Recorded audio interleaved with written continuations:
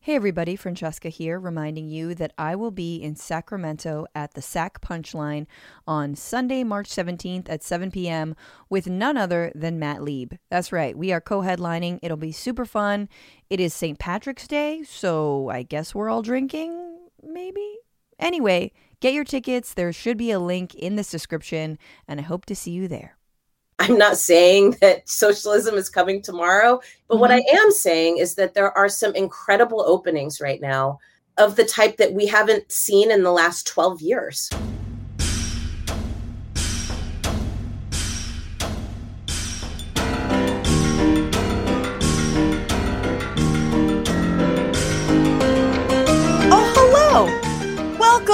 Welcome everyone to the Bitchuation Room podcast live stream once again on another good Sunday. I am your host, Francesca Fiorentini, joined by my friend, life partner, and comedian, Matt Lieb, whose birthday it is. It's my birthday. So, woo! Hell yeah. This is one of my presents. One of my presents is getting to go on my girlfriend's podcast. Yes, and he's finally legal, so. Ladies, Ew. watch out. Ew. I'm 18. God, I miss being 18. I don't. Oh my God, no. I mean, I don't miss when I was 18. That was a bad time. Sure, but when I miss when my body was 18, you know? Okay, was that a good thing as well? I feel like when my body was 18, I could sleep anywhere. Yeah. And it wasn't a problem. I didn't wake up with back pain. I wake up with back pain if I sleep in a hotel mattress. Totally. You know, it's just but anyways, it's my birthday. What's up? Aches and pains. Happy birthday, Matt Lieb. Welcome everyone to the podcast. We got a great show. Matt and I are going to be breaking down the week's news. We're going to be talking about Biden's family plan, talking about supporting families. We're going to be talking about dandelions and their life cycle. And we're going to be speaking with the organizer and political strategist, Alicia Garza, who is one of the co-founders of the hashtag Black Lives Matter movement, of the initiations of it all. And she works with an awesome organization called Black Futures Lab, in addition to others. And I'm so excited to talk to her. But if you're here, if you're on YouTube, hey, press the like button, press subscribe if you haven't subscribed. Yeah, and smash it. Yeah, smash it with everything. Smash that subscribe. But not, if you do it twice, it unsubscribes. You'll unsubscribe. So only do it once. Smash it once, but real good. Yeah, exactly. Make sure it stick. Mm-hmm. And if you're listening as a podcast in the future, what's up? I hope we make it. And hey, there could be a tidal wave or who knows? 9-point magnitude earthquake. Exactly. But a meteorite. As you're holding on for dear life in, the San Andreas fault that has opened up between now and when you're listening to this, if you could give this podcast 5 stars on your way out, or on your way in, that'd be great. That would be really, really wonderful. You also survive that earthquake, but give this podcast 5 stars. It means a lot. Yeah. I did a sympathy ask for some reviews. Oh, I've done that. Someone left a mean review. Oh, yeah. But they still gave me 3 stars, which was weird, bro. I had that too. With my podcast, which I will shamelessly plug right now. I didn't plug it. Pod Yourself a Gun, a Sopranos podcast, where we go through every episode of The Sopranos and talk about it. We got a bad review recently, and they still give us 3 stars. And I was like, I kind of appreciate that. Sure. They're I fucking hate you. 3 stars. Yeah, 3 stars. The effort is good and the sound quality is actually not bad. I like that. That's, that's fair. Everybody listen to Pod Yourself a Gun if you haven't already. It is so good. It's fantastic. And, before we kick this show into high gear, I have to take a moment to thank all of the wonderful people who support this show, which are you. You people listening, you people watching, the folks who have become patrons. We have a Patreon, patreon.com/bitchuation room. People who tip TBR-live on Venmo, TBR Live on Cash App. You support this show so long as, as I am still foraging for the proper, twigs for the nest that is this podcast. I rely on you to make it happen. And with that, here is a thanks to everybody who have become patrons and tippers and Twitch subscribers. And by the way, if you are a patron, you get access to a world of swag and merch in Lots addition of swag. to monthly AMAs if you're a patron of $20 or more. If you want a shout out, that's $10 or more. So thank you guys so much for all of that support. And with that, here is Lay Fart Song. God. Thank you to patrons Laura H, Jesus G, JH, and thank you for upping your pledge. For JH for upping your pledge. D Munsinger, Jonathan F for joining the Horchata Armada. David P, Debs, the very talented Debs. That's one for you, girl. Oh, it's still going. Sage Johnny, thank you so much, Sage Johnny, for upping your pledge. You're so sweet. Omni, thank you. Thank you, all you sexy people who tip. Karen K, always coming through. Edgar C, love you. Joseph L, you're wonderful. Twitch subs, Red Light Dragon, Not My Baby, Lizzie Nepon, and Melissa the Defender Dragon. Love you so much. Thank you guys for being there. Hey, you guys, become subscribers right now. Wow. There's... Woo! That was perfectly timed, which means you practice this a lot. Oh, it's like we do it every week. Every week that fart song plays. All right, you guys, it's time for us to, put aside any happy feelings and mostly just focus on the negative. That's what we do here. It's a political comedy show, and I'm going to focus on some negative shit. Here's what I'm bitching about. Let's get into this. This is, what are you bitching about?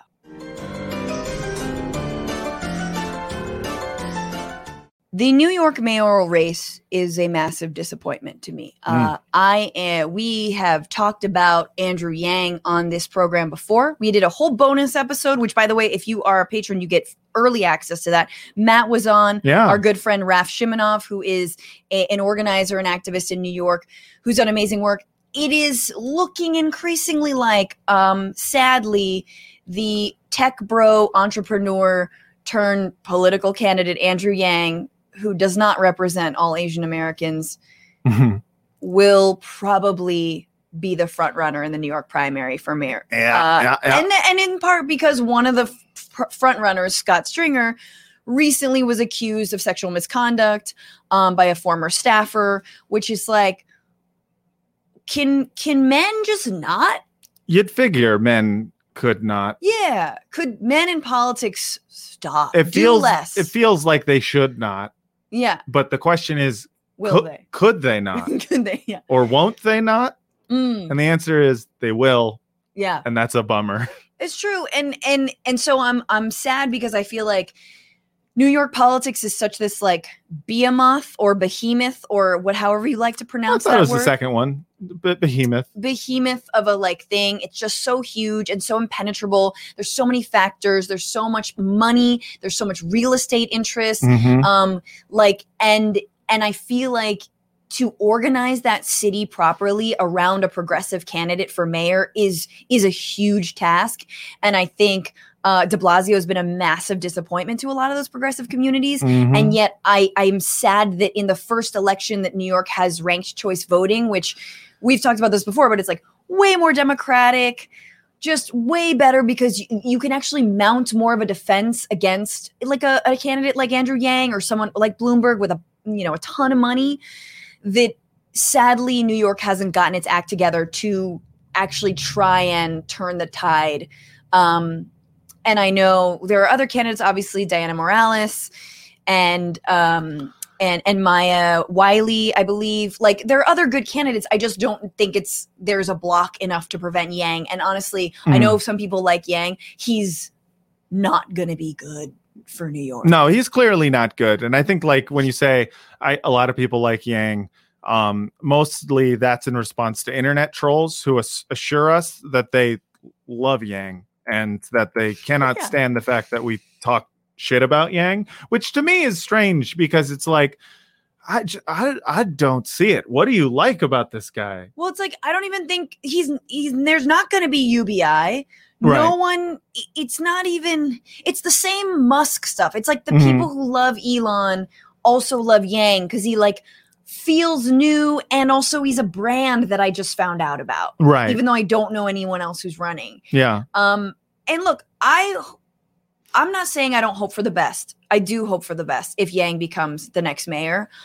I will be hard pressed. I mean, I think it will be very difficult for him to actually deliver for working people in that city. And I am sad that a city so overrun with inequality and too much money that Yang will not be able to actually fix that or address that. I think it is so much about brand and it is so surface. And so I'm sad. I'm like sad for the city. I used to live there, have a lot of homies. There's a lot of New Yorkers here. Anywho. Yeah, luckily we live in Los Angeles where local politics is awesome and dope. Wonderful. Nothing wrong with it at all. Garcetti, good guy, not at all a fail son. True. No, you're right. You're right. I should look inward. Great governor, a governor who's like a very much. Gavin is a man of the people, He's just someone who you look at and you say, that's me sitting on my vineyard drinking wine. That's me. He gets me, in this way that I just feel like other politicians don't. You know what I'm saying? Absolutely. Matt Lieb, what are you bitching about today? Oh, me. I'm bitching. Let me tell you what I'm bitching about. This is a birthday related bitch. I'm bitching about the PS5. Not that you didn't get me one. Which no. You totally want. You were like, is it a PS5? I wanted a PS5. You're like, what's my present? Is it a PS5? No, it was, but that's fine. I didn't expect a PS5, but the reason I didn't expect to get a PS5 was because they're making it impossible to get a goddamn PS5. Yeah. All right. I don't know what's going on at Sony. The powers. You know who they are. We don't need to say. Yeah. The Sony people. Big gaming is making it impossible for the everyman, me, Matt Lieb, to get a goddamn PS5. All right. Like the Industrial Revolution happened. You can make one. We all know you can make one. It's just sitting around. They're acting like it's like the special edition Szechuan sauce that came out, at McDonald's when Mulan happened. And they were like, oh, it's limited time. They could do Szechuan sauce every day if they wanted to, but they don't. They can definitely do a strong. Strong middle school vibes. Strong middle school. It's like the Szechuan sauce that only came out for like one summer. When Am I wrong? I'm not wrong. It was like the best thing at McDonald's. Anyway, it also came with a toy, but I broke it. It came with a Mulan toy. But the point is that everyone should be able to have access to a PS5. I think Bernie said that first. Everyone should get access to. No, actually, he said universal PS5s. And Biden said access, which is code word for means tested. Means tested PS5s. How would you means test a PS5? Depends on how good you are at gaming. Honestly, they would have to check to see how often you game on your PS4 and what games you have, and you're rewarded if you are like an active participant. Yeah, if you're like an active gamer, then it's like okay, that's fine. But a lot of people slip through the cracks. I do feel like you would die in a stampede at a Walmart trying to get a PS5. Yeah. I mean, I feel like I would be in the stampede, but I feel like I would live. I'm just being real. I would live. We're getting some offers in the chat. There are people who are very straight offering Matt Lieb their PS5. Give it to trades going on. Dude, I'll give you my PS4, dude. I'm just saying. I mean, I'll give you my PS4. We can trade. It's not a trade. It's a good PS4. It's not a good trade. It's a perfectly good PlayStation. Anyways, my point is Industrial Revolution happened. Make PS5s. Capitalism won. Capitalism won. It's too late. Fucking PS5. Give me the goddamn PS5. Universal PS5s for everybody. All right. That's what I I'm like bitching this. about. I like it. That's a good one to habituate on. Well, we have to. God, are we just rolling right into this? We got to get into the week. So much happened this week. Busy week, so y'all. Much. If you were living under a rock, congratulations. How is it down there? Save me some space. But Rudy Giuliani got raided by the feds. Matt Gaetz' tax collector buddy apparently wrote down everything the two did together, including the payment of an underage girl for sex because he wanted to get a Trump pardon and then never got the pardon. Biden enacted a travel ban against people coming from COVID-ravaged India, but won't urge Big Pharma to waive patent rights so that India can more easily get the vaccine. And there is a massive humanitarian crisis there right now, obviously getting super hit with COVID-19. CDC says fully vaccinated people don't have to wear masks outside, which unvaccinated people are very much taking as a green light. Oh, yeah, for sure. And it's the beginning of AAPI Heritage Month. So you're welcome. Hell yeah. From me. I am AAPI. AAPI sounds like a robot. I am AAPI. I feel like AAPI is what they say in car commercials, and then they put a percentage next to it. AAPI, 59%. You're like, oh, that's pretty good AAPI. That is actually the percentage of Asian that I am. Yeah. All right, but we're not talking about any of that, you guys. We're getting into our top 3 stories. This is the week where.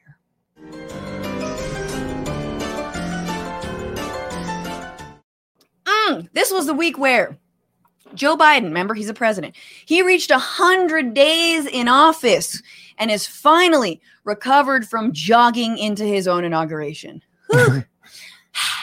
Biden gave an address to a joint session of Congress in which he talked about the rich paying their fair share of taxes, said trickle-down economics doesn't work, and called white supremacy terrorism, all of which is somehow, and sadly, news. He also introduced the American Families Plan, a $1.8 trillion package that includes universal pre-K for all 3- and 4-year-olds, regardless of household income, a paid family leave program, an extension of the child tax credits passed in the American Rescue Plan, 2 years of free community college, $80 billion more for Pell Grants, $46 billion more for historically black colleges and universities. In other words, Biden wants Americans to do it raw and see what happens. Hell yeah, dog. Okay? Maybe malarkey is just a nickname for condoms. No malarkey. Sorry. I'm excited. That's good malarkey right there, dude. I'm stoked on it. You know, I gotta say, any president who's like, hey, time to fucking have kids, I'm like, all right, I'm down. Let's do it. It is very much like grandpa vibes. Like, son, you gotta settle down. Yeah. Take this. Yeah. He just starts poking holes in your condom. Like, so you see, Jack, I want a grandkid, Jack. I just love it. It's like, all right, damn, Dad, you're really that's exactly right. You're going for it. But I do appreciate in general his willingness to throw trickle down economics under the bus, because I do feel like that is something that the neolibs of the 90s really solidified as just being an active part of the Democratic Party ideology. They were just like, we're all just going to be Reaganites economically. Everyone's, we're for austerity. We're for, getting rid of the national debt and privatization of everything. But, we're going to pander to people to make you feel like, but we're the good guys. So it's a big deal that he actually, said, trickle-down economics doesn't work, because I think that is a populist message that is bipartisan at this point. I think Republicans, Republican voters also believe that trickle-down economics doesn't work, which is a sea change. They don't express it in that way. It's more like Q said, but yeah, right. No, but yeah, it's true. It was a good speech, you guys. There's nothing. It's hard to say, and this is a good plan. The problem is, many people have pointed out, it has a very slim chance at actually passing in the way it was proposed. So, Republicans and even moderate Democrats are already kind of like haggling down this $1.8 trillion for American Families Plan.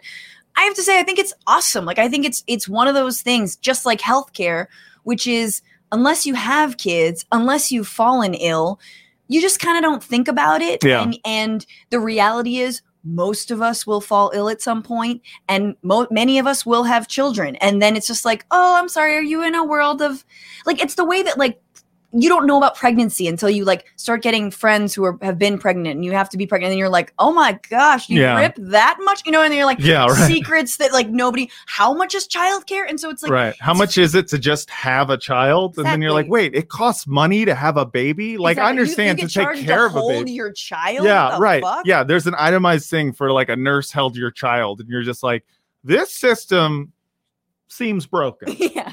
But so it is good, and it's good that he's connecting, like, early childhood education to, to, like, free community college, which, it feels like as two Bernie bros here who wanted tuition-free college no matter what. Yeah. It's like, community college is going to be real. Okay. I mean, I'm sorry. Like, to me, that's the weirdest one. It's like, I'm talking free community college here, Jack. And I'm just like, I feel like it's pretty close to free. A lot of community colleges. It's fairly accessible. And so it's like, I feel like he's completely missed the mark on that one. But Yeah. again, I'm not throwing the baby out with the bathwater. No. The Biden, I'm not throwing out with the again, bathwater. He's got, all roads lead through another Joe Manchin. So, of course, none of this is going to get passed so long as the filibuster is not reformed, if abolished altogether. Yeah. A lot of Democrats apparently don't want to raise taxes on the rich, which is how Biden says he's going to pay for it. Which is how you also know which Democrats that really should be primaried immediately. Yeah.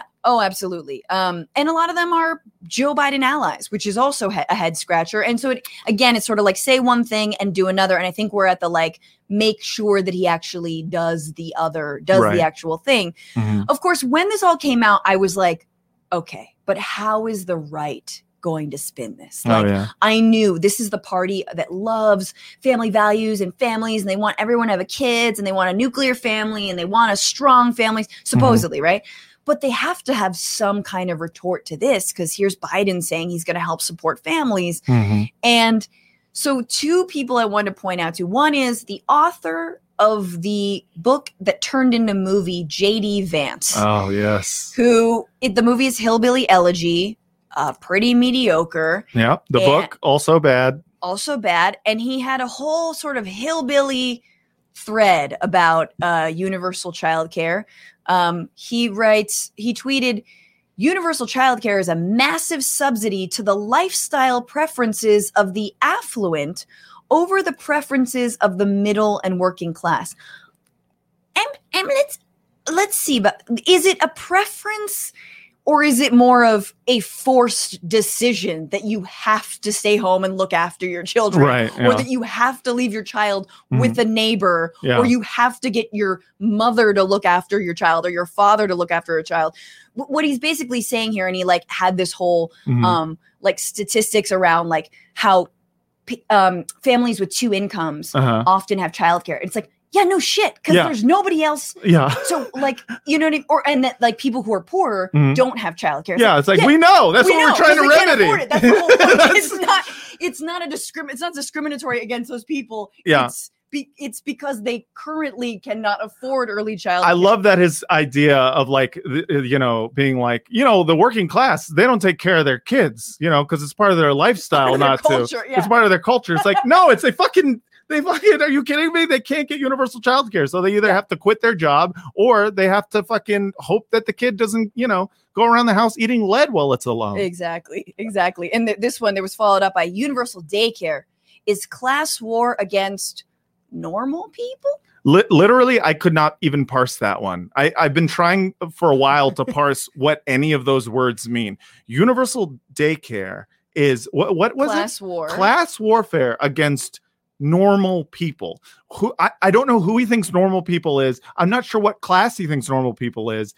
And universal daycare specifically being that class, it's just mind blown there. I mean, look, one day in our socialist utopia in daycare, we will be already learning just, how to smash the state at a young age. Right. And that might be class war at some point. That's true. Maybe that's what he thinks. Against the normies. Yeah. I.e. the rich, but that's not what's going on here. Another tweet, Senator, let's not forget, Senator Marsha Blackburn writes, you know who else liked universal daycare? And links to a New York Times article that has a headline, in the Soviet Union, daycare is the norm. In 1974. God, I love it. I love pulling out Cold War shit to be therefore, we need to make sure that poor people leave their kids on the street to fend for themselves. It's a socialist plot. I mean, you knew it was going to be a socialist plot.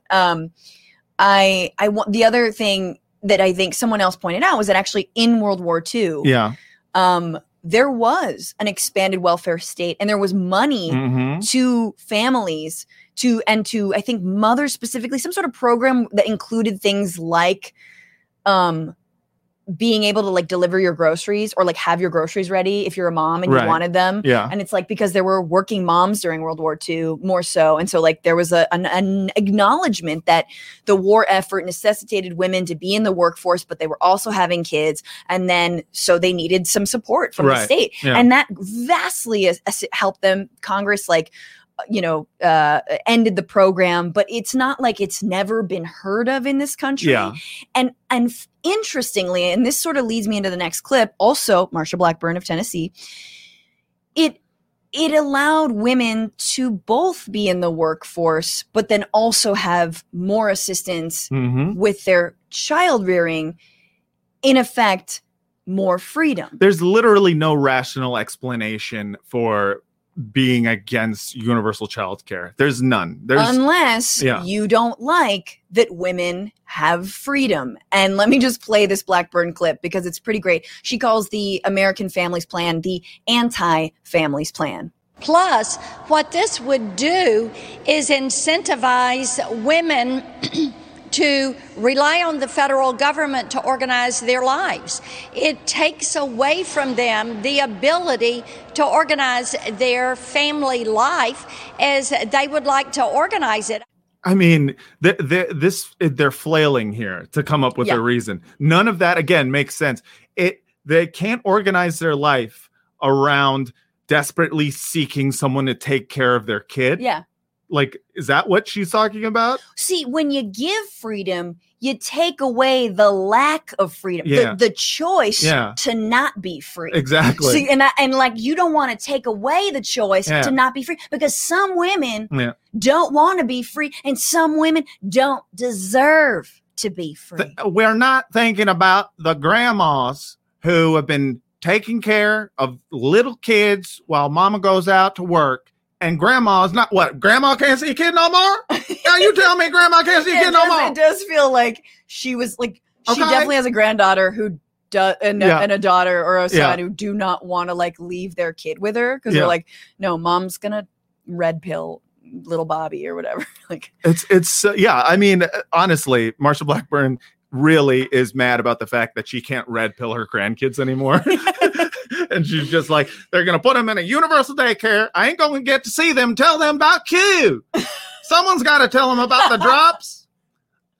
These kids ain't learning about the drops in school. They're learning about the drops at Marsha Blackburn's house. We've talked about this on Newsbroke before, but I fundamentally hate the way that the right spins the state and government as somehow being that women are reliant on the state and the government, and that freedom from the government is somehow actual freedom, when in effect, a lot of right wingers are only dependent on their husbands and their fathers or their families for money, so they don't have to pay for any of it.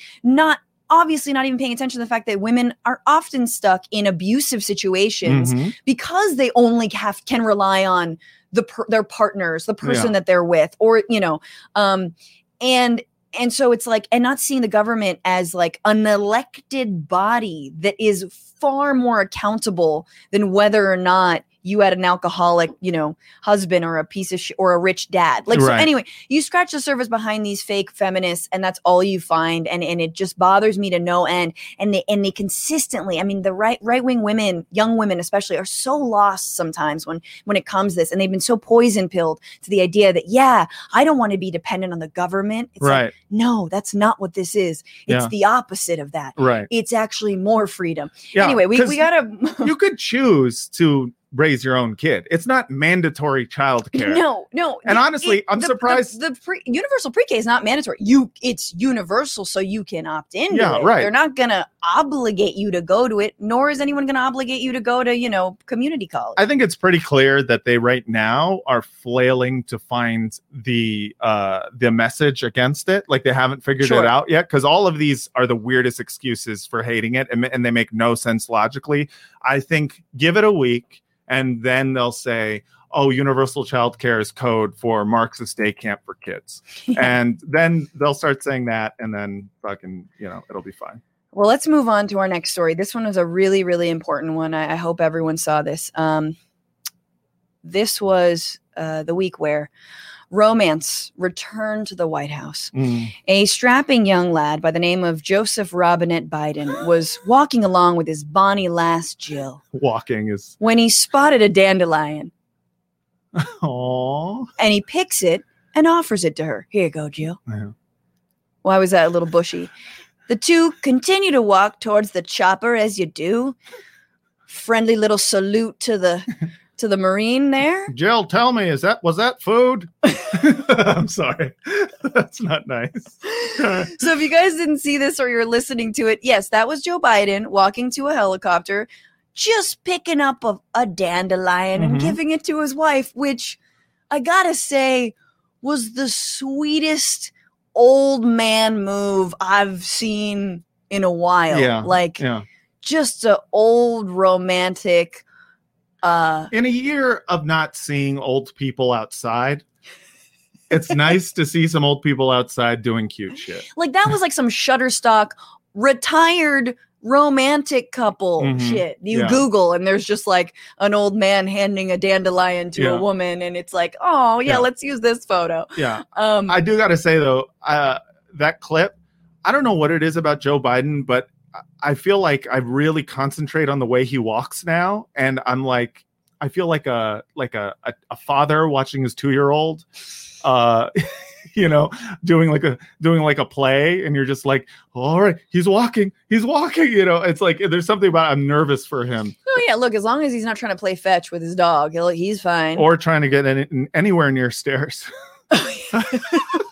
But I will say that was really cute to watch, especially after 4 years of Melania swatting away Trump's hand, which is so. If Jill had swatted the hand, like I feel like she should have done that just as a joke, wouldn't you? Just like, yeah, like, no, just kidding. I probably would have done it. Anyway, of course the right has to spin this, but again, very cute old people clip, very difficult to spin. Let's see how Newsmax tried to do that. All right, folks, I want you to take a look at this. Joe Biden today getting on Marine One, and he stops and picks up, I think it's a dandelion, but it's a dandelion that hasn't even blossomed into a flower yet. Like, it gives everybody asthma. So you blow it, it goes everywhere, and then everybody starts sneezing. Well, he picks up the weed and gives it to Jill as what I guess is supposed to be some kind of a sweet gesture. He's getting dandelions all over the place. I say it was a planted dandelion there. Who knows? Wait, I'm sorry. You say, or was it just on your teleprompter? Like that you're saying it was a planted somebody. I'm sorry, but first of all, orchestrated. To be fair, it was planted because that's what dandelion. You have to plant them, or actually, I think they're weeds. I think they just show up. I mean, look. First of all, no one is a weed. Everyone, all God's creatures. Beautiful. Oh yes, all plants are beautiful. I won't say they all matter. But I love that he thinks that dandelion picking is fake news. Like to him, he's like, this is a crisis actor dandelion, and it's a Soros dandelion that it was paid to be there. It was planted. But like he also though, like, well, what is this? Romance? Like, are they married or something? Yeah. What is this shit? Like, just he's so mad at seeing someone do something, just a little sweet, not even the sweetest thing ever. Just kind of like, okay, like, and he's just fuming about it. And the other thing I want to say though is that he gets the dandelion life cycle all wrong, which producer Becca and I had to revisit before the show. Which, if you don't know, the dandelion, which is all fluffy and white, and yes, you blow it and all the seeds go everywhere. That is like the third stage of life of the yellow dandelion. So it begins as a yellow flower or a bud, then a yellow flower, then it dries up in on itself, and then it opens back up as the white dandelion. Really? Yes. I did not know that. And then all the seedlings go everywhere. It's like the most beautiful example of like a life cycle. And I would arguably say that Joe Biden is in the white dandelion phase of his life. If a strong wind will just blow his seed everywhere. Maybe I shouldn't have said seed, but you know what I mean. He's definitely a strong wind. Don't talk about Joe Biden's seed, please. I won't. You don't need to say those things together. But anyway, what a stupid story. And yet we learned about science, you guys. Don't ever say this podcast didn't teach you nothing. All right. No, obviously, shit is amazing. We have one last story, and then we're going to bring in our guest for the remainder of this amazing program. This was the week where, big news, we got word that Senator Elizabeth Warren is out with a new book called Persist, which goes into her loss of the Democratic presidential primary after ranking so high in the polls and then not doing well. She discusses the unique challenges she faced, yes, as a female candidate, but she also, and sort of surprisingly, admits that her loss was in part a failure to explain how she would pay for a universal health care plan, or whether she believed in it at all, if you ask me. More on that in a little bit. We can talk about that. She writes, though, that, quote, in this moment against the president, in this field of candidates, maybe I just wasn't good enough to reassure voters, to bring along the doubters, to embolden the hopeful. And then she admits that that idea is, quote, painful to think that, that could have been it, that she just didn't have what it takes. Also, surprisingly, she does not take shots at Bernie Sanders, even though she had no problem doing so during the primary. Of course, she calls him, quote, fearless and determined. She doesn't discuss any of that drama with whether or not Bernie said that a woman couldn't beat Trump. She also apparently, and this is, I think, really good, devotes a chunk of a chapter to like her big screw up identifying her as Native American. Oh, yeah. And then early on in the race, maybe even before she announced her run, like took a DNA test to prove that she was Native American. I think based on the urging by the Pod Save guys. Which no, yes, oh god, that's what a fucking dumb move. Yeah, here's the thing: never listen to anything that podcasters tell you to do, except for Francesca. Everything she does is great, except for all of my guests and everyone we have on. Yeah, well, that's the difference. The guests are listen to the guests, never the host, never the host. And just like Joe Rogan. Yeah, honestly, life would be better if we all just took all like political personalities and put them down a little bit on the pedestal and just be like, they're mostly a platform for people who are doing the work, the boots on the ground, to say things. Yeah. So politicians, please do not listen to podcasters. No, I know. But it is very like Warren, who is fundamentally not cool. Yeah. Who you could see being convinced that something was going to be the right thing to do. And in effect, I would say she perhaps listened to too many of her consultants and campaign organizers throughout her run versus maybe what she was good at, which was being far more progressive and tenacious. Yeah. And let's be real. Like, I think we've talked about a lot, that I feel like she is a little bit the mother of all dragons, or mother of dragons, in that she had a lot of potential and kind of went off the rails at the end there. Yeah. When, in terms of the whole Daenerys comparison. She pulled a bad Game of Thrones at the end. Which I think I do put on more so the people surrounding her in the campaign. I think she listened to some really bad advice. And because it's the only thing that could explain this candidate who was ahead in the polls and was also kind of the populist candidate next to Bernie. And that's the thing. Bernie obviously got a boost with the AOC endorsement and whatnot, but that shouldn't have turned her campaign into an attack dog, because she's an attack dog against big banks and big business, corporations. Like that's what people liked about her. And I felt like towards the end it did feel like kind of like, I'm taking you with me a little bit. And it's so true. And okay, two things, because we could talk a lot about Warren, but two things I just want to say is that I think this book sounds like, and I haven't read it, but it sounds like there is a person in there who learns from their mistakes. Which is nice. And that is not something we've seen with a lot of politicians. True. And that is even something that I don't know you could see Bernie, who I love, having like a moment with shit. And then I realize, God, my fucking white privilege. You know what I mean? Yeah, God, I really fucked up. And so I don't see that. And then the second thing I'll say is I also am sad, though, that her mind doesn't seem as movement focused. Like, it doesn't seem as like, not me, us. It is more like, no, it's me and me, versus like the progressive movement needs this. And we've got to, like, I'm a part of this in like this grassroots thing. Yeah. I'm just a vehicle. I'm not like, I want to support the movements. I don't feel like maybe that's just not honest to who she is either. I felt like she was that way. It felt like she was that way in the beginning of her campaign. And I'm just saying the second half of her campaign, or at least towards the end, made me conflicted about what kind of politician she was. Yeah. And I feel like maybe there's some answers in the book. I'm glad that she didn't pull a Hillary Clinton in the book, like making it not be a whole book about why she's mad at Bernie or Bernie Bros or whatever. Whereas like Hillary Clinton wrote a book that was just, I think you described it as being called Why I Oughta. Yeah, Why I Oughta. It's just like, you don't want, you don't want Elizabeth Warren, writing an entire book out of spite. So it's nice to see that some humility. Yeah. And that she didn't spend time just, it's not a dunk fest on Bernie, which is something that I think sells with some of the Democratic Party establishment people. That's true. Okay, well, I want to bring in our guest, but first I'm just going to read your comments really, really quick. You guys, thank you so much. On Matt's PS5, Keith McKinnon, the Deep State scalped your PlayStation 5. Yeah. Not wrong. On JD Vance, Mitchell Evans on YouTube says Vance is malarkey. Very true. On About Daycare on Twitch, Daisy Dragon. Yeah, in 1974, my mom would have loved universal daycare. I was 4 and left at home with my 8-year-old sister at times for mom to work. Damn. Yeah. I feel like there's a lot more stories to that. Yeah, totally. Like 8 years old, 4. Whew.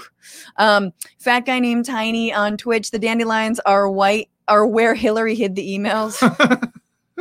Stupid. Very funny. You really should write Newsmax copy. Yeah. Let's bring in our guest. She is an author, political strategist, and organizer who founded the Black Futures Lab to make Black communities and powerful in politics. She's the co-creator of #Black Lives Matter and the Black Lives Matter Global Network, co-founder of Supermajority, a new home for women's activism, and strategy and partnerships director for the National Domestic Workers Alliance. She shares her thoughts on politics and pop culture on her podcast, Lady Don't Take No, and her book, The Purpose of Power, How We Come Together When We Fall Apart, is available now. Please welcome Alicia Garza. Hello. Hey. Hi. It's good to be here with y'all. So good to have you. Alicia, I just wanted to get your thoughts piggybacking off of our Warren conversation. Like where I mean, maybe just I don't know really what question to ask, but I do know that you did endorse Warren as a primary president or a candidate in the primaries. And I just wanted to know, I know it's a very long conversation, but what do you make of sort of this postmortem and what you think can be learned from her campaign? Yeah, well, I hope a part of this postmortem is really not just included in her book, but is included in our movement conversations. Yeah. From my perspective, I think things got way too ugly between these two camps when, frankly, what the goal was, right, was to get a left of center candidate as a contender for president of the United States. And I think people in each camp felt very strongly that their candidate was the candidate. But again, I think we lost sight of the ultimate goal. And frankly, when you put Warren or Sanders up against anybody else in the field, right, you start to realize that you're basically splitting hairs and that there were much bigger fish to fry.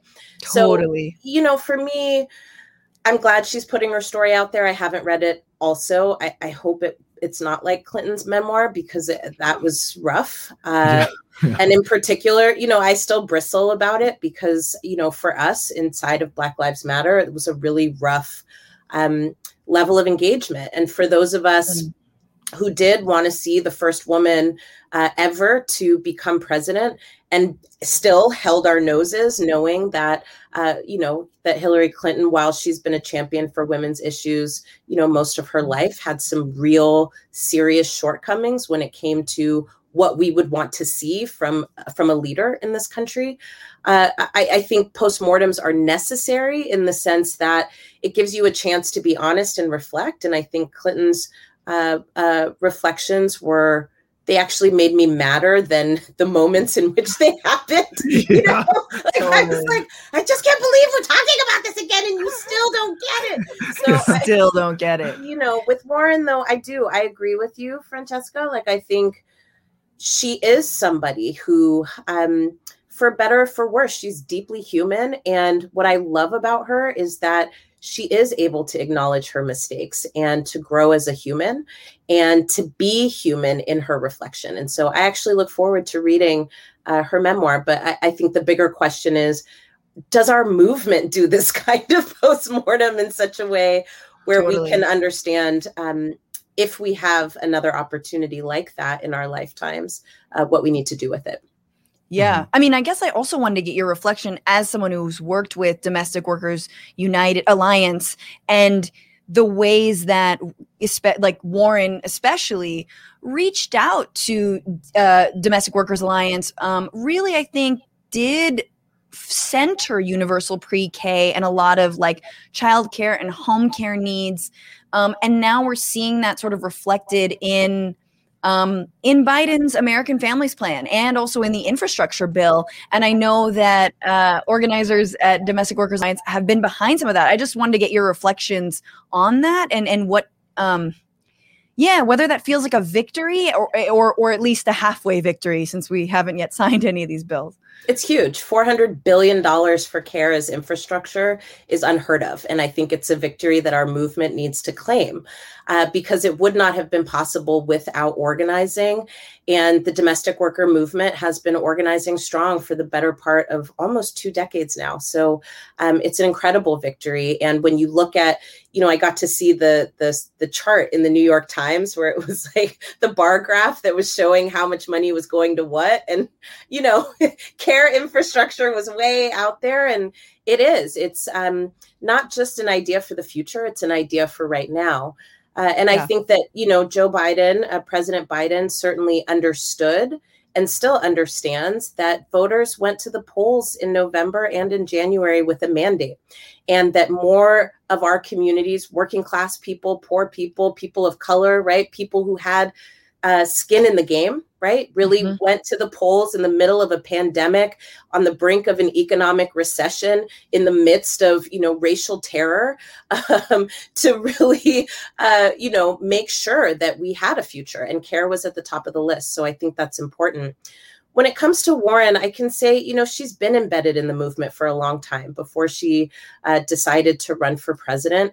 And I like that about her. I like the fact that she didn't just try to jump in, with organizers or, with those of us who have been pushing these issues for a long time when she was trying to get something out of the deal. She's been a long time advocate. And I'll tell you, just from our perspective at the Black to the Future Action Fund, we interviewed most of the presidential candidates during the primary for endorsements. And Elizabeth Warren returned our questionnaire to us with 26 pages of policy ideas on how she would improve the well-being of Black communities, from healthcare to housing to the economy. I mean, she's phenomenal. She's absolutely incredible. I hope the Biden administration at some point is like, we should put her on our team, not just as a legislator, right? But like, we should really put her on our team. But either way, she's an incredible asset to our movement. And I think her jumping to support care infrastructure, early on, really shows how brilliant her policy mind is. And we need more of her totally for the next decade, at least. I think that's a really interesting point about, not only did she not win the primary and that Bernie didn't win, the primary either, but that neither of them were really placed in the administration in ways that I think a lot of us maybe deluded ourselves into thinking that they would be. And that's not to say that their ideas or the, sort of the Bernie Biden, strategy committees and discussions haven't shaped his policy. But what do you make of that? And I guess we're 100 days into this administration. The guys, Biden, the president is still surrounding himself by some kind of like the same olds. And yet his rhetoric does feel much more Bernie Warren leaning. What is your assessment of whether he's going to be making good on these policies and or where and how we need to push? I don't know. That's a huge question. Yeah, I mean, it's a good one. So I think things have shifted, and I think that we should claim that too. So certainly when it became clear that Joe Biden was going to be the Democratic Party contender in, what I would call like the most heavyweight match of my lifetime, I think the Biden team, as they were thinking about, hoping they would win and thinking about what their transition was going to look like, I don't think they thought they needed progressives. I think they went into this election season thinking that they had won off of moderate ideas, actually. They always think that. I think it really became clear, as the election went on, that was not at all what was driving voters to the polls. And then I think January 6th happened. Yeah. So totally. Honestly, I do think things have shifted. And I think in really interesting ways, I feel like our movement is behind. We're tailing the Biden administration as opposed to leading. And that is something I'm trying to wrap my head around. There's like smoke coming out of my ears. I'm like, wait, they're doing a lot of really progressive stuff. And we're all kind of like, what's he going to do? And he's like, I'm going to put $400 billion into care. And we're like, wait, for real? Yeah. I just think like there's a way in which there's something for us to be considering here. And that is rightfully so. We have been in a position for a very long time where we've had to be on defense and we've had to, fight tooth and nail for even the smallest things. And the political terrain has shifted. And I'm not saying that Joe Biden is a progressive president. He's not. I'm not saying that socialism is coming tomorrow. It's not. But what I am saying is that there are some incredible openings right now of the type that we haven't seen in the last 12 years, right? And so as a movement, I think it would behoove us to start to put power on. We exercised power, and now we're trying to figure out how to wield it and how to keep building it and how to sustain it. And I think that's the task right now. Joe Biden is never going to be as good as we want him to be, but he's doing pretty fucking good. So it's like, where are we trying to move them now? And honestly, I think the big uphill battle here is going to be and is immigration reform.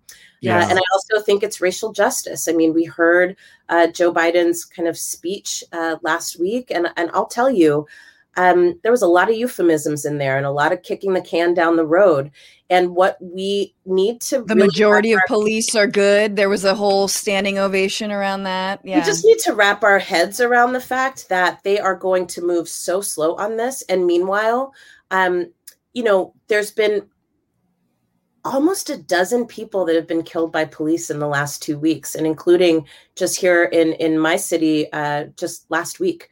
So, this is a place where we really need to rev up the engines. And unfortunately, I'm not sure that progressives are on the same page about what to do around police reform, policing, criminal reform, criminal system reform, and also racial justice. Like, how do we weed out white nationalism from this country? Is it possible? We need to wrap our heads around these things, and we need to start pushing and fast.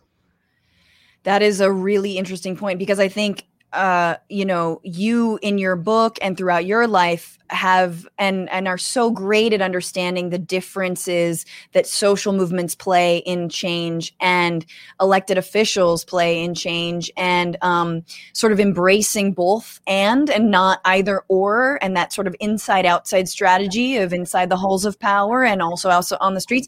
And I think, the BLM movement is one of the movements that is like arguably the most transformative, the most galvanizing. In 2020, it was the narrative. Other than COVID, it was the narrative. And yet, we're not seeing that translate into not electoral, but policy changes, or like a sweeping, like an infrastructure bill, but for the criminal justice system or racial justice more broadly. It seems like there is always a racial justice piece of what he's proposing, which is good. It's great. And there's a sort of can be universal in that way. But I don't know. What are your thoughts on like, what will it take? Or is it okay that at this point, it's still a mass movement that is energy that, has galvanized many? Well, I would say this differently, because there has been tons of policy change. The problem is it's the same old solutions for a problem that can't be fixed by those solutions. So if we look at the Justice and Policing Act, sure, there's lots of things that are good about it. And what the problem is there is that it continues to fund law enforcement to basically police itself, which has been the practice and the pattern for a very long time. So, and I will say that even in the first couple of years of this movement, there were 26 new, there was more than 100 new laws passed around criminal system reform in 26 states across the country. So policy is changing. the problem here is that it's not addressing the core of the issue.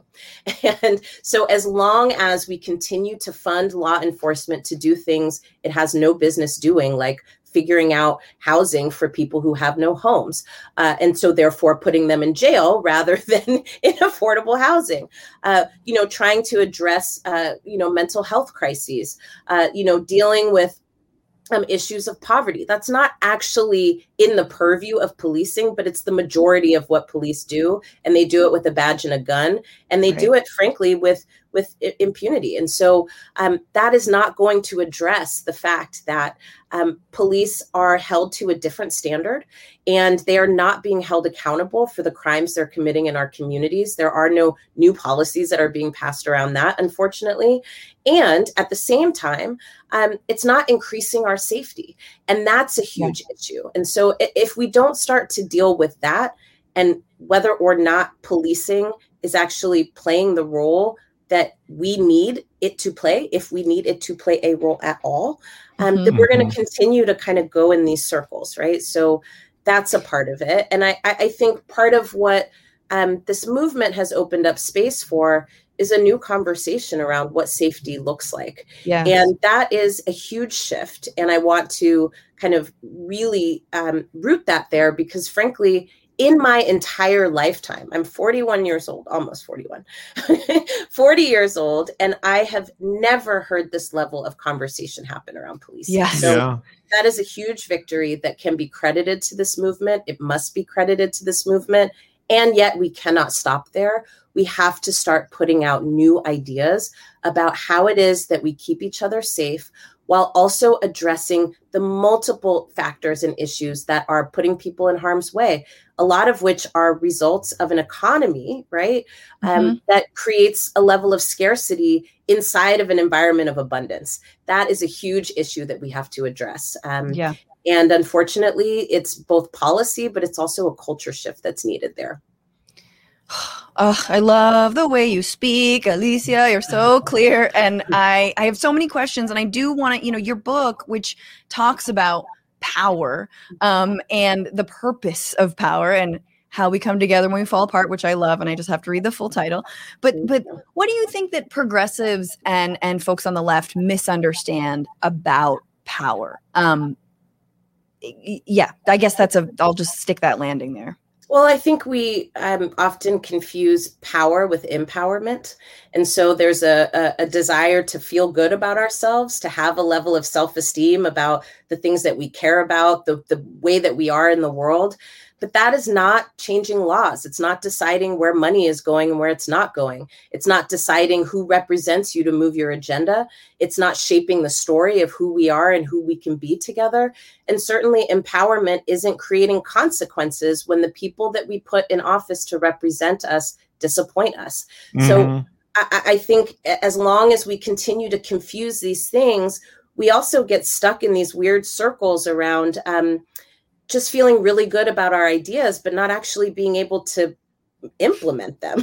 And that's a huge problem. So for me, this is the time when we really have to start thinking about how are we exercising power? How are we building power? But also, how are we building power to transform how power operates? We're not just trying to be the overseers and be of color and gay and poor. It's like, that's not transformational. That's just replacing one, set of tyrants with another.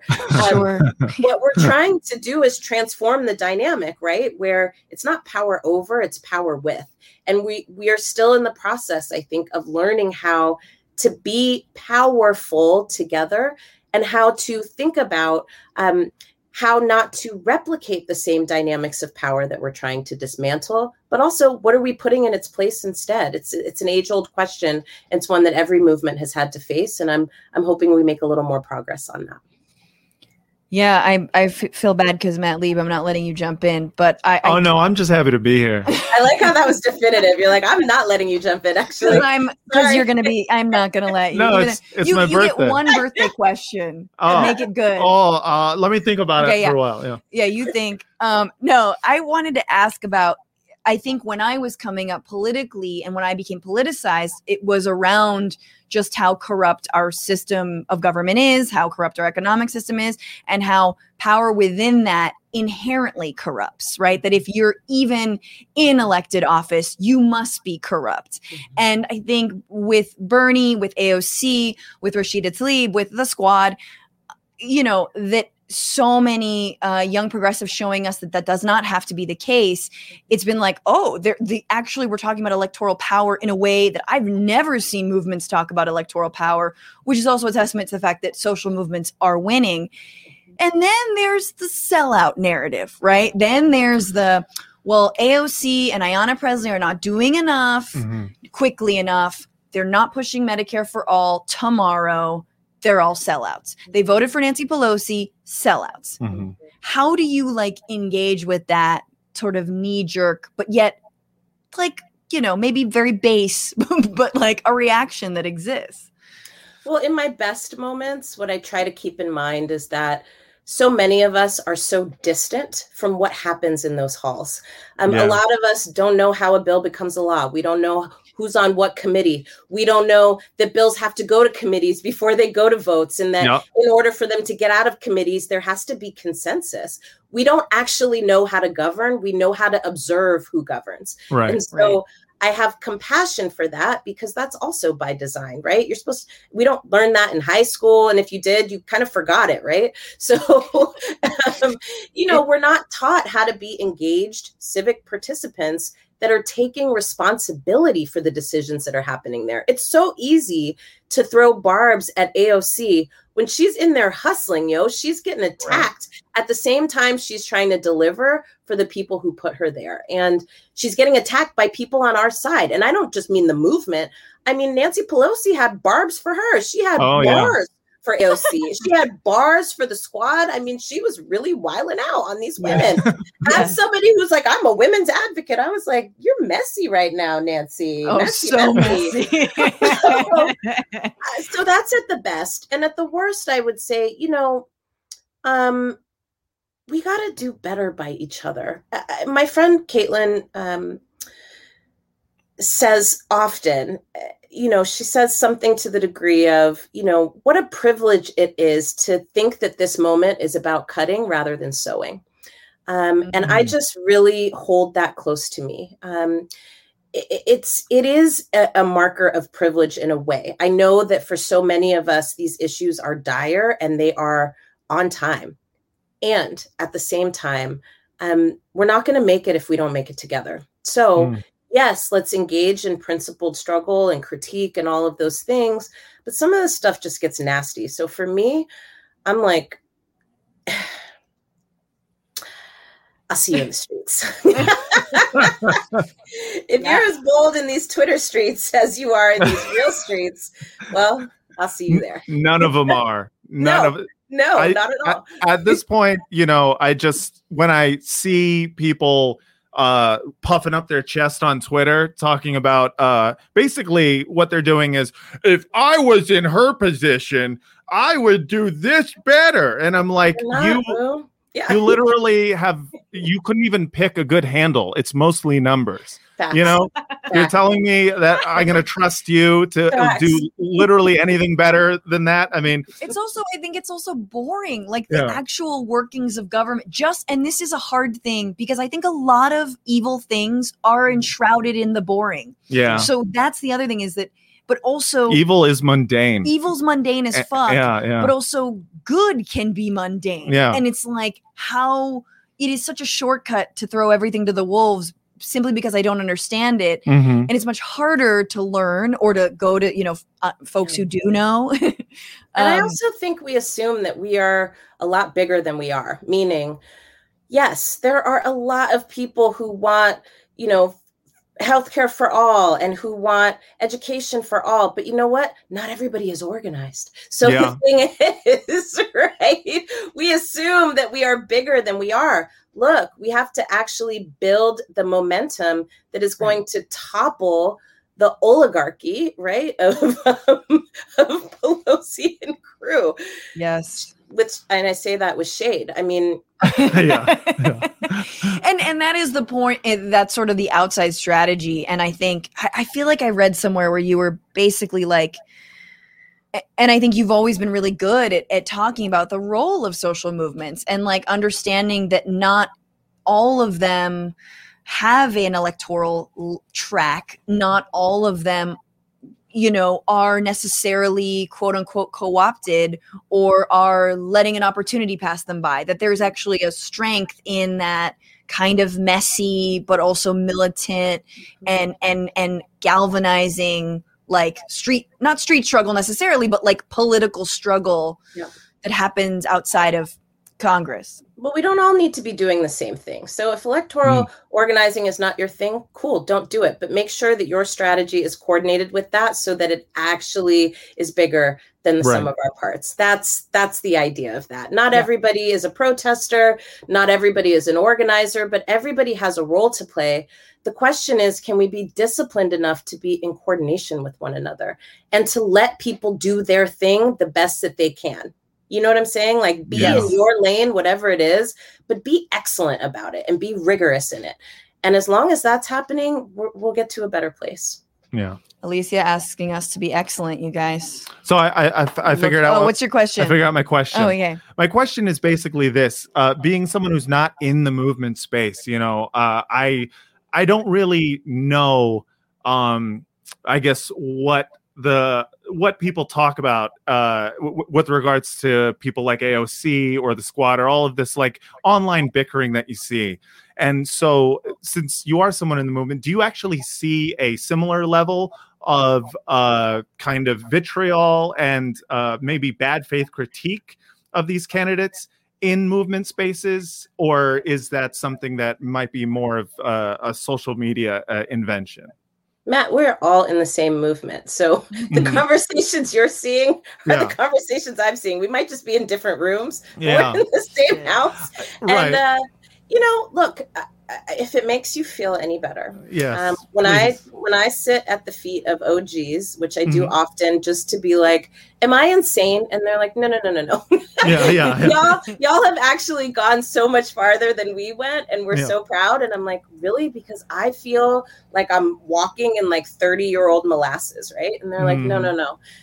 We were dealing with this before too. We just didn't have social media.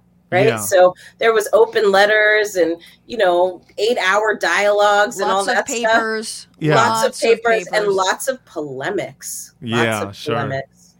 Yeah. People were still talking shit to each other back in the day. Sure. Yeah. I feel like about each other. Yeah, I first saw you speak actually at an event in Oakland with Max Elbaum, who wrote this book. Yeah, and he wrote a book, Revolution in the Air, which talks a lot about like the factionalism in the movement at the time. And the reason that I'm like trying to suss out whether or not there's a different version of online versus real life is because I like to believe that movement spaces are literal physical spaces where everyone who's cool gets together and figures this shit out. No. Yeah. Let me just say, I always like to say to people that movements are messy. And they are messy by nature because they're comprised of humans who are trying to accomplish something that hasn't been done before. And we're bringing all of our stuff to it, good, bad, and ugly. And so if you're entering into movement, wanting it to be a place where there's no conflict or strife, you're going to be really disappointed. Yeah. I think that the skill that we need to figure out is how do we disappoint each other, frustrate each other, clash with each other, but still end up on the other side together, knowing what's at stake. And how do we have realistic expectations about what happens when messy ass human beings try to get together and accomplish something together? Yeah. And then how do we show up differently, knowing, right, that this is the conundrum that we have to figure out. Yeah. Emotional intelligence should be an organizing tool, right? And it's not yet, but it should be, and we'll get there. I fundamentally believe it. Door knocking, emotional intelligence. Exactly. Text banking. Yeah. Exactly. Or for me, lurking on Twitter to see why everyone's fighting. I lurk too, even when my name's in it. I'm like, I'm like, what are you people talking about? That's not even the right Alicia. Yeah, I'm like, I'm turning this off. This off. You're confusing me with Patrice again. We have one final segment. Alicia, will you stick around? Yeah, for sure. Okay, wonderful. I always put my guests in a hard position where they can't say no, so got you. And thank you all for sticking with us. We have one last segment because it was May Day recently, International Workers' Day, and it was begun here in the States, I believe, the modern May Day, inspired by the Haymarket affair or massacre riot, whichever side you're on. You know, if you're cool, it was a massacre. I'm just kidding.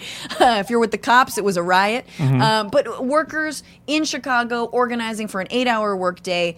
Man, that was in 1866. Someone else do the math. We now want a 32-hour workday, obviously. But I want to ask you two and everyone out there, what is your ideal work scenario? Your like dream work scenario in terms of work-life balance, whatever. This is, what are we calling this? My ideal work life.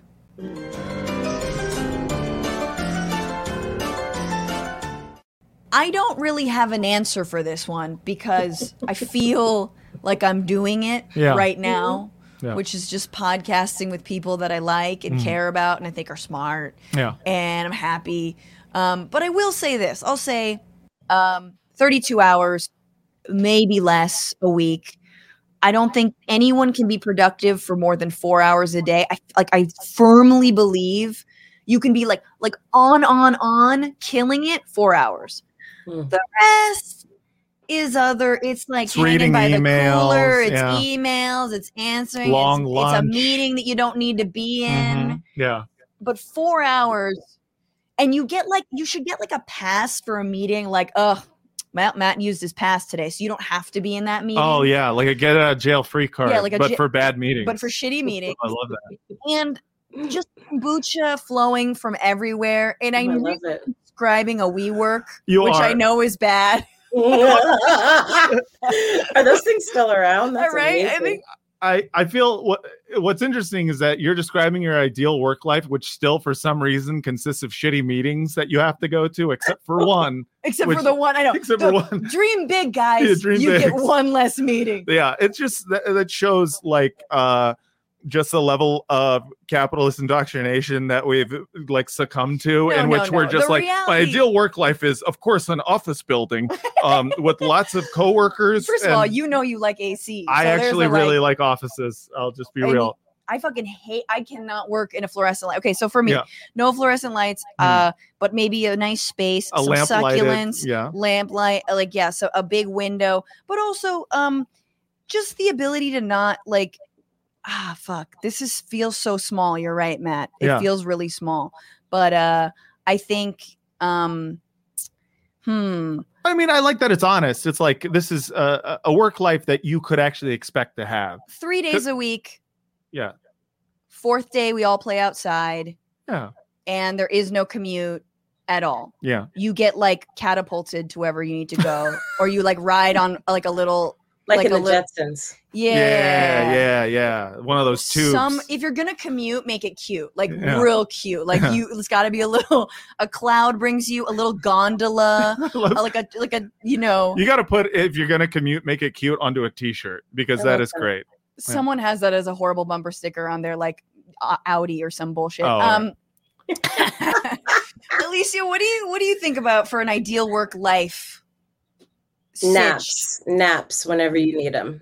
Paid nap time. Yes. Like you have paid lunch, you have paid break. I think there should be paid naps.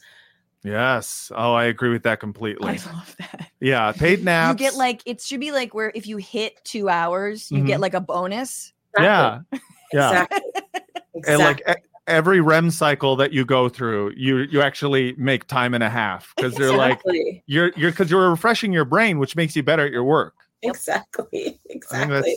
And I would say well, now I'm just making up my ideal labor laws, because that's what it is. But I would say mandatory employment for all. So we don't all, I'm not talking about like, you have to have a job at McDonald's. I mean, every single person should be able to support themselves and their families and get naps. I like your idea of no commute, or Jetson style commute. Style commute. And I'm going to say employment, like the ability full employment. Yeah. Guaranteed full employment. And I would also offer that I would ban meetings over 45 minutes. Yes. Yes. That's such a specific time. No, that's exactly right. Just not necessary. You're not talking about anything good. Yeah. You're rambling on. You've now done check-ins about what your superpower is. And how you use it. Like, fuck all of that, dude. Just get to the point. We could actually get this done in 15 minutes if everybody would just focus. Yeah. You've been in way more meetings than I have, Alicia, but I will say when a check-in goes for an hour, I actually want to jump out a window. Yeah. I've hung up before. I've actually been like, I'm not doing this. Sorry, internet's out. It's a pandemic. Internet's out. Ban all hands meetings. Yes. Oh, all hands meetings. All hands done. No more. Hands. No hands. Nobody meeting. has hands. Okay, yeah. Bullshit. Matt, what about your ideal work situation? 3 days a week. You work just straight up in a hot tub, right? Love that. So like it's a workspace that also is a hot tub at the same time. We'll figure out the science of making it waterproof eventually. It's fine. I also like, if I'm being real, I love the idea of 32 hours as kind of like that's full-time work. Full-time. Because it's true. You really only work 4 hours. But for me, I like working from home. And what I mean by that is like, the self-employed life, being able to like have a few different jobs, but I want to have an office that's not at home. So not WeWork, because WeWork's bad, but I know there are community work centers that people do go to that have snacks. Yeah. And that are not they're not WeWorks. I'm not talking about them, I'm talking about a different type. I like the Starbucks. idea. Yeah, like a Starbucks, but without the feeling of like being surrounded by people working on their screenplay, like I don't want that. Alicia, you've been to like what's the like all female spaces? The wing. Yeah. You had the event there for Domestic Workers Alliance, right? That was at the wing. I'm a member of the wing. Nice. And it makes you feel very important, muy importante. It does. And what makes you feel muy importante? The food is good. Yes. The food is good. And also there's like there's a place where you can like get ready for real. It's not like you've got your suitcase on the bathroom floor and you're like wearing your socks because you're like, oh my God, this is so gross, right? Yeah, it's the floor is gross. Yeah, you could like sit and blow dry your hair, do your makeup, and there's like stuff there for you to do it, But there's good cute food furniture. Makes a difference. Yeah. I had a free couple months and I loved it. And all I had to do was post about it on social media. I was like, I will do. And then when it ran out, I was like, well, got to create a new social media account. But I love this. We need to move to a healthier work life. Yes. My God, it's been too long. 32 hours of hot tub life. 32 hours of hot tub life. You get there through a Jetson style tube. Cloud or tube. Pneumonic tube. Pneumonic tube. People in the comments, paid to sleep, teleportation, $30 to $40 an hour. Love it. Mm-hmm. Two dog parades a day. Yes. Perfect. I love a dog parade. Overtime over 6 hours. Yes. Nice. Finally, batting baseballs to break glass windows for a living. Okay. Love. Get out the stress. Or like spinning dishes, like in Dunkin'. Yes.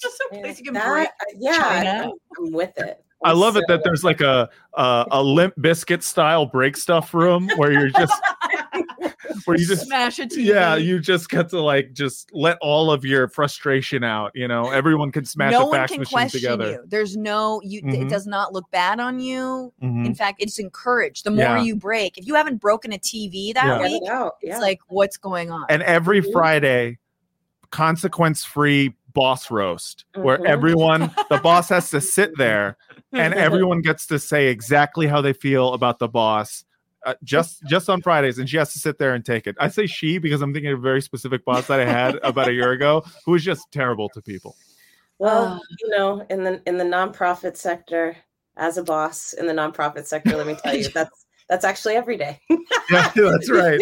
Every single day, people tell you exactly how they feel about you. They're like, yeah. You guys did see your face know go what like, I need. Yeah.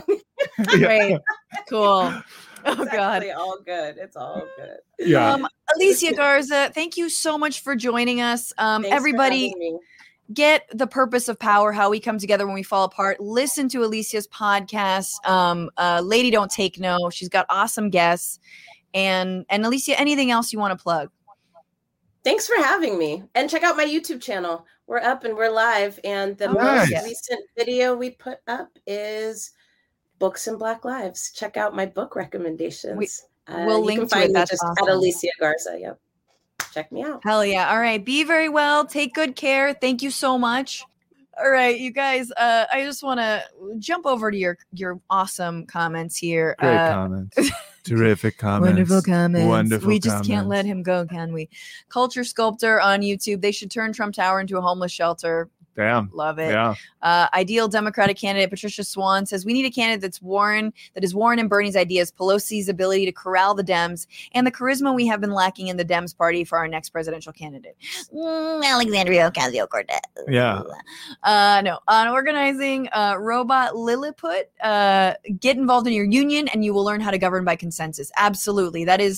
It is so true. Union work is hard, but like there are amazing organizers, and getting involved in your union, it's like also where you work needs to have a union, and everyone will be better for it. And finally, Andrew Martin says, happy B-Day, Matt Lieb. Hey, thank you. I appreciate it. Been a wonderful birthday. So great. Thank you guys. And thanks to everyone who helps put this show together, to Becca Roofer, to Ellie Hoffman doing the comments, to Kelly Carey, to Dorsey Shaw on the other side of YouTube. And remember, guys, fuck the patriarchy, fight the power, and don't just bitch about it.